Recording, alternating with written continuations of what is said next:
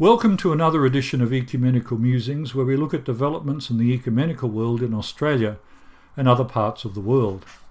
I'm Richard Tewton, and it's a pleasure to be with you once more. In this episode, our focus is on a meal that is important to Christians, but unfortunately cannot be shared by everyone. Imagine being invited to a friend's house for dinner. While during this COVID era it doesn't happen as often as we would like, it is still able to be done. On arrival at your friend's residence, you are warmly welcomed and offered a drink and some appetizers. As you talk with your hosts, the smells from the kitchen are inviting. You are looking forward to the meal. However, when it is served, you are not invited to the table. In fact, you find that you are unable to have any of it. You are invited to stay and chat while your host eats the meal, but you cannot eat with them. How would you respond to this intriguing insult? Would you stay or go? After all, you've been invited to a meal, and you came with the expectation of enjoying it. How would you respond? While you are thinking about your response to this scenario, let's imagine a further development. A relative of your host arrives during the eating of the meal, the one you cannot enjoy. This person is warmly greeted as you were, but instead of being invited to simply sit and chat while your host enjoys the meal on the table, your host's relative is invited to sit down, and a portion of the meal is placed before them, along with the invitation to eat and enjoy it. How would you feel then? Would it be enough to have you leave the house angry and upset? Or would you accept the situation because you don't wish to upset your hosts who invited you to come in the first place? You may think that I'm sounding a little far-fetched in developing this scenario. It is a bit over the top in many ways. After all, who would invite someone to a meal at their house and then not allow their guest to eat the meal, but invite them to still stay and chat while the meal is being eaten? I did see a story recently in social media about 3 boys who went together to a fast food restaurant and bought one meal. 2 of the boys then sat while watching their friend eat, until a kind soul shouted the other 2 a meal and a drink each. Yet similar scenarios to the one I have outlined have been played out in churches for over 500 years. People have been invited to the most important meal a church can offer. They have been welcomed, invited to participate in prayers and singing, and have listened to the sermon or homily. But when it comes time to share in the sacred meal itself, they are not allowed for various reasons. They are, though, allowed to join the congregation for morning tea after the service. There seems to be reasons for this limited form of hospitality. I would like to say that it is a thing of the past, and thankfully in some places it is. However, it is still happening in many places today, and even with COVID restrictions, is done on a regular basis. The meal in question is the Eucharist, though in some churches it goes by various names such as Holy Communion, the Lord's Supper, the Mass, and the Divine Liturgy. Some churches celebrate it on a daily or weekly basis, while others have it less frequently. There are churches that do not have it at all, preferring to only have prayer and praise services that include a sermon or homily. The point of this episode is not to go over the history of the Eucharist, but to muse on the way in which it has been treated over the centuries. It goes without saying that the churches who celebrate it regard it as being very important. It is, along with baptism, one of the 2 sacraments ordained by Jesus in the Gospels. The churches receive the Eucharist as a gift from Jesus. The concept of it being a gift from Jesus to humanity is further developed by St. Paul, who wrote in 1 Corinthians chapter 11, verses 23 to 25, that he had received that which he passed on to the church communities. The reception of what Jesus had done at the meal on the night before he was betrayed and arrested has been passed down through the centuries without any variation. This demonstrates the importance of the Eucharist in the life of the churches. So why withhold it, or more to the point, decide who can have it and who cannot? Many reasons have emerged and given over the centuries. I say centuries because some issues have been active since the time of the early church, and later as the church developed its liturgies and doctrines. The result has been a lot of discussion, argument, debate, and occasionally violence as churches have decided who can and who cannot receive the Eucharist. Withholding the sacraments has been used from time to time as a weapon by various church leaders. It has been done to demonstrate power, but also as a means to bring some form of doctrinal uniformity to the broad life of the church as a whole. After all, the thinking goes, if everyone is on the same page doctrinally, then the unity of the church is assured and can be seen by everyone. Unfortunately, this has not been the case. Since its infancy, the church has been a diverse creature. Different communities in various places were and are made up of a wide range of people whose personalities and cultural backgrounds have seen things, including the person and work of Jesus, in a variety of ways. This has been true of the different books and letters that were used by communities during their gatherings. Some made it into the list of what Christians called the Old and New Testaments. Others did not make the cut, even though they were considered very popular and had been used by church communities for a couple of 100 years.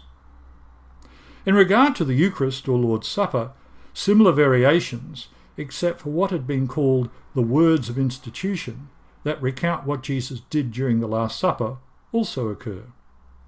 These variations reflected many things, including the cultural life of the community, previous religious expressions, and the influence of Judaism, which, after all, is from where Christianity had originally sprung. As the Church continued to develop and evolve its structures and governance, there arose a need by some to unify the system, especially when it came to significant areas such as doctrine, the Scriptures, and the sacraments. This did not mean that everyone agreed with this movement toward a more organised and at times centralised approach. Quite the opposite. As we peruse the pages of early church history, we can find many instances of church leaders objecting to particular proposals, and others wanting their views to be endorsed above everyone else's. Going to a big church gathering such as a synod was a very risky undertaking. It is worth reflecting on the work that was achieved during this often tumultuous period. Much of that work still guides churches in the 21st century. I said earlier that denying church members the Eucharist has often been used as a weapon. This was certainly the case during this early period. While it often had the effect that was intended, there were those who felt so totally excluded that they just went off and did their own thing outside of the main church structures of that time. Both eastern and western parts of the church gradually grew apart as well.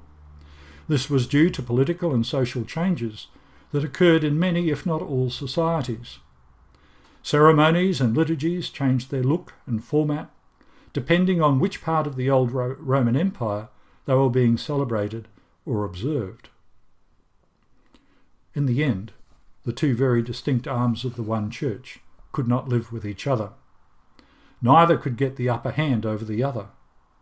In essence, they divorced when the Great Schism occurred in 1054.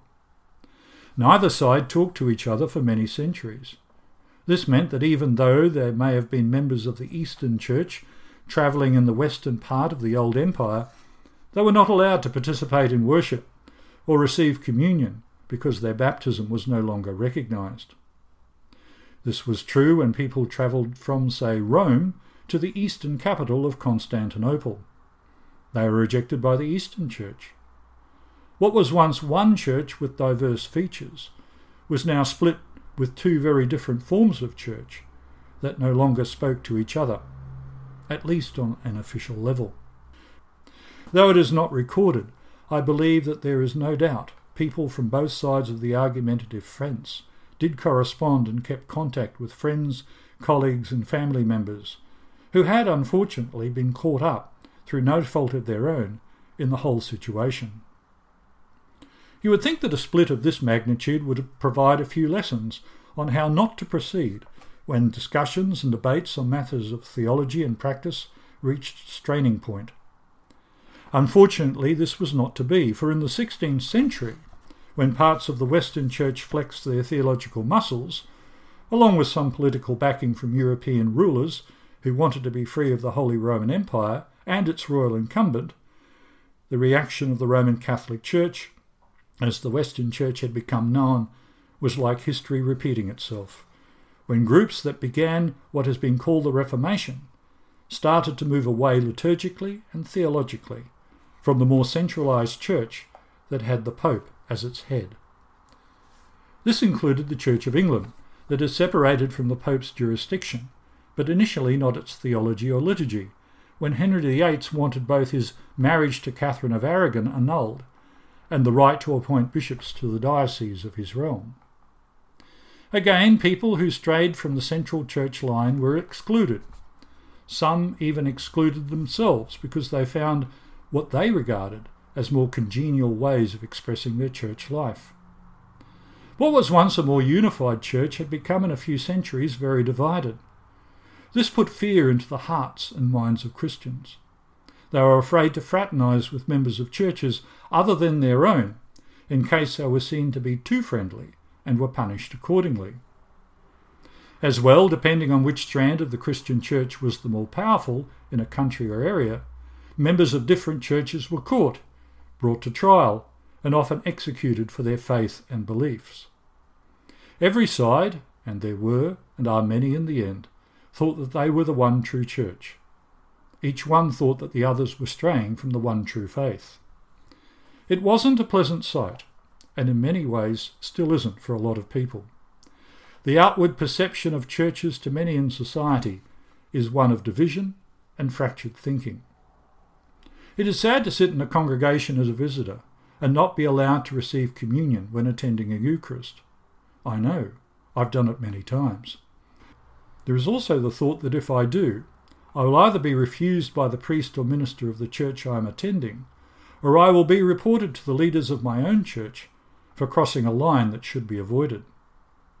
Having said that, I should also say that I have received communion in some churches that are not in communion with my own church, because they have graciously invited me to do so.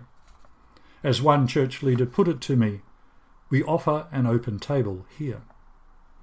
For the ecumenical movement, the Eucharist is still a tough nut to crack.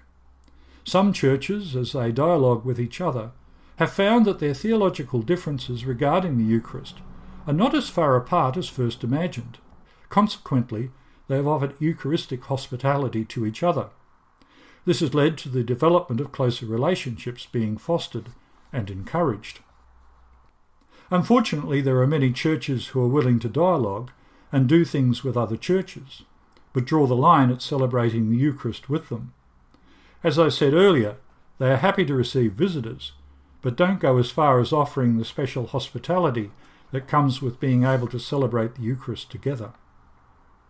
In 1985, the World Council of Churches Faith and Order Commissioned developed an ecumenical Eucharistic liturgy that has become known as the Lima document after the city in which the Commission met while it worked on that particular project. Though copies are available, few churches, if any, have allowed themselves to actually use it. It seemed like a bridge too far. Will we reach a point as churches where the differences give way and a more positive view of each other allows them to move into a deeper relationship that heeds the call of Jesus that they may be one? After all, if that did happen, then who knows what might occur as we put God's call for unity into action. The Eucharist is a sacrament, a gift which God offers us through the power of the Holy Spirit. In eating and drinking of the bread and wine, we express our communion with God in an intimate and real way. It is a pity that, at the moment, we cannot do so as fully as we would like.